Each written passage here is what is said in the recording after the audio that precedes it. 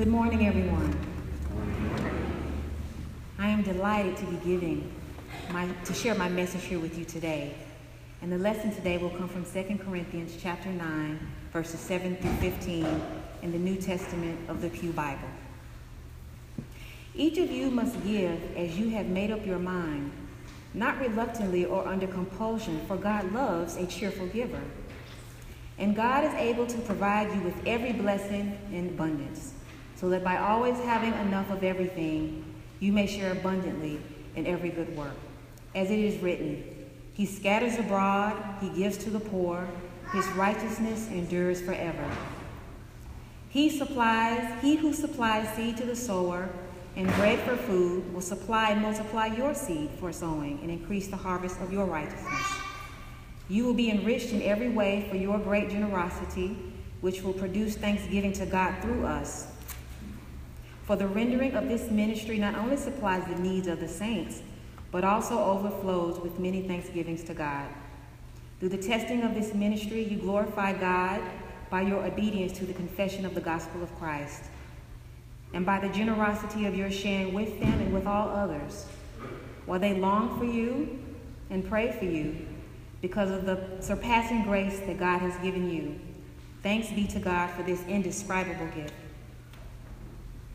May the words of my mouth and the meditation of my heart be pleasing to you, O Lord, my rock and my redeemer. Amen. So, it may come as a surprise to some of you, and then not so much for the few here today, who I guess on my behalf or otherwise, that I love children's books. I collect them, I read them, I sometimes share them with family and friends. I have friends who share them with me. And then I have other friends who say, LaTanya, aren't you too old to be reading children's books? And they nod their heads and with concerned looks on their faces, and they say no more. But you know what? I love the Velveteen Rabbit. If You Give a Pig a Pancake, Charlotte's Web, The Cat in the Hat, and Chicka Chicka Boom Boom. Children's books and stories in general have some of the most profound truths and wisdoms that one can encounter in living life. One of my favorite children's books is The Giving Tree. Do some of you remember this story? The story starts off by saying that once there was a tree and she loved a little boy. Every day this little boy would spend time with this tree to play. He would climb her trunk, swing her from her branches, eat her apples, and when he was tired, he would fall asleep under her shade. And they had a very beautiful relationship. However, as the boy gradually grew to becoming a man, he began to visit her less. Leaving her often alone, he started to come back asking her for material things time and time again. So there's a part in the book where the boy asks the tree for money. The tree says, I don't have any money, but you can pick my apples and make you some money. After some time, he comes again. I need a home, a wife, and children. Can you give me a home? She says, no, the forest is my home, but you can cut down my branches and create a home. So each time, he would come to her again and again, and she was always happy to help. And I like the end of the book, or the end of the story, where it says, well, the old man, the boy who became a man, asked the tree for some rest and quietness. Now, over time, the tree had nearly become a stump. So she said, please feel free to sit here on my stump and rest your weary and quiet head. So, in our scripture today, 2 Corinthians reminds us to give from our hearts, not reluctantly or under compulsion, because God loves a cheerful giver. When we give, it is not only perceived as a service to our fellow man, woman, or pets, but also sometimes the expressions of God. Those who are blessed by the demonstrations of how we express our giving may also praise or be thankful for the God that is within us and gives through us. Giving is not helpful when it's through pride, gluttony, pressure, bribes, or guilt. These motives of giving demonstrate the need of being or feeling important, showing how giving one appears to be, only giving to get something. If I give you this, Maybe you'll give me that. Feeling pushed into giving when it doesn't feel heartfelt. Oh, you should definitely give because it just makes sense to give. Or being bullied to getting what one wants from another. If I give you this, you better give me that. You see, I don't know about you, but it feels so good to give to someone or something from a sincere place because God gives so much to me. So this reminds me of something that some of my guests here may have experienced with me. I love to collect potato heads. And yes, well, I should say I used to love to create potato heads. And I do confess, this is not as a child, this has been as an adult. So I have friends and people would give me potato heads and potato head parts. And one time this friend gave me a 25-year anniversary edition of a potato head. Now I looked at that potato head and I was like, wow, that's an interesting looking potato because it looked real. So I was like, is it real? Or nonetheless, the fact that someone would think of me because of what I enjoy, that they would give me a potato head, 25-year edition. So doesn't it feel good when someone gives us a hug and we just need it, or we're tired, or there's something going on in our lives and we're inspired to go another day? Doesn't it feel good when family and friends who are significant to us celebrate something that is important to us, such as a birthday, a wedding, or graduation, or a sermon given for the first time in Harvard Epworth United Church? You know, God can be glorified through our giving, which leads me to something else. To not forget to spend time with the Creator who gives to us. So here lies another perspective in the message today. Not only learning to give is significant, but also in receiving from God ourselves. God wants us more than what He can give us. Let me emphasize the importance of taking delight in the Lord first, or alongside our desires. If you notice, the boy in the giving tree used to spend time with the tree quite often. But as he became a man, he began to meet life challenges and started needing things. Now I'm assuming that when life was good, he stayed away. But when he became a challenge, or when life became a challenge, he would draw near again and again and had to go back for more. Yet I do feel compelled to say, however, that another way of looking at this story could be that the boy who became a man always went to the tree because he always knew where to go. So I guess it really depends on how you interpret the story.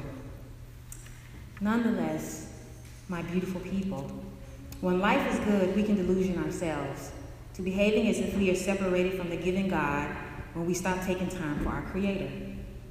And yet, through God's grace, God keeps giving even though we may sometimes forget. God remains standing rooted and grounded there waiting for us, even though we may sometimes reenact the prodigal son. God's grace is still there. In Psalms 40, David is grateful that God delivers him from his distress. He expresses his thankfulness and praise. Here lies the gift of God's grace and faithfulness to David. Even though he felt despair, God was still there present for him. God never forgot him and still gave of himself. Just like the giving tree in the story. The boy always came back until maturity because he knew that God was his comfort, companion, and he was faithful. So this reminds me of a personal story of grace that I experienced at the tender age of 23. Even though I look 23 now, you can say that. I just moved to Boston from Tennessee, my hometown, and I was just learning how to get around. So I decided to visit Downtown Crossing, the area there, and I just had one credit card and just enough money to get there.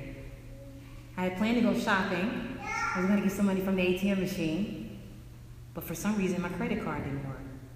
Now at this time, phones have always been used, the cell phones.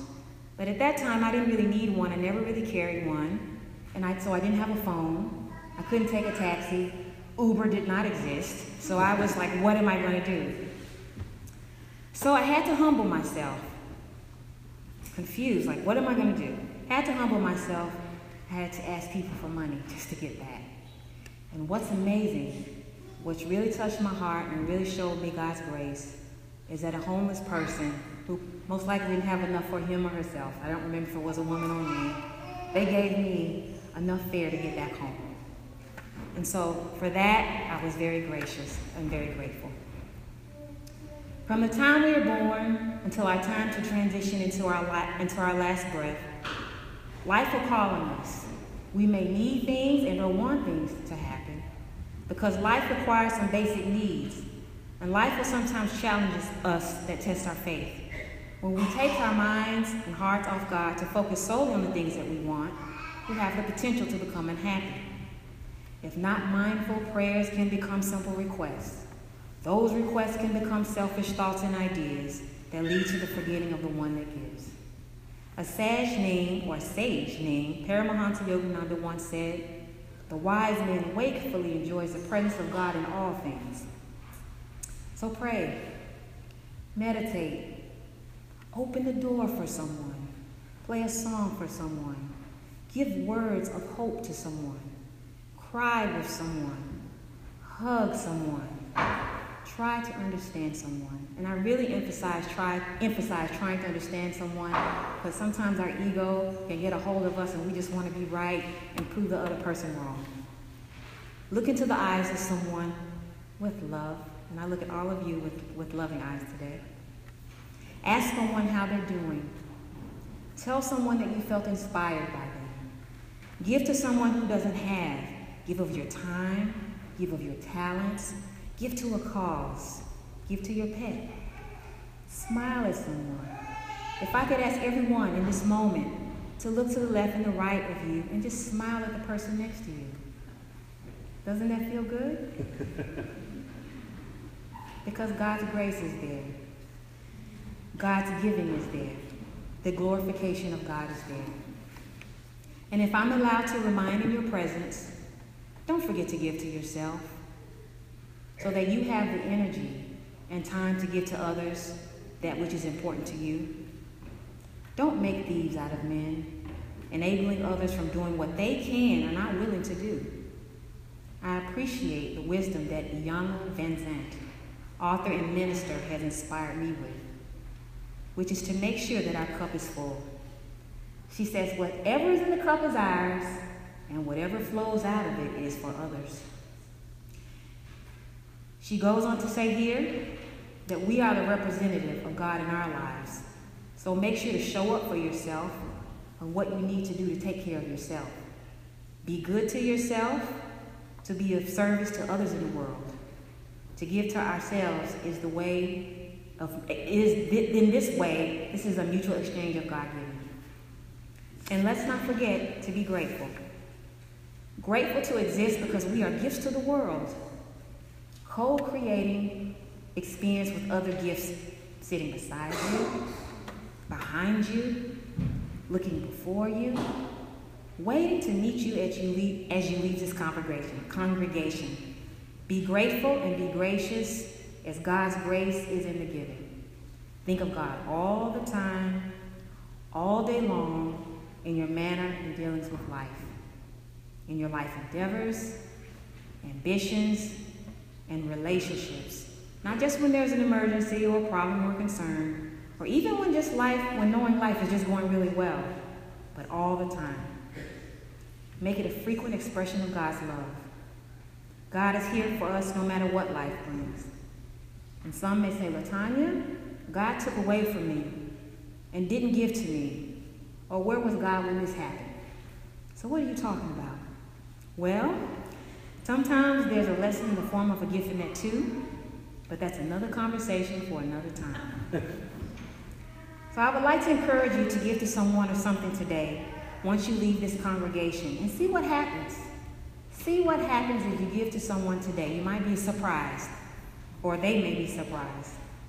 And remember that God the Creator is the giving tree of life, the giving God. God so loved the world that he gave his only begotten Son, Jesus the Christ. Amen.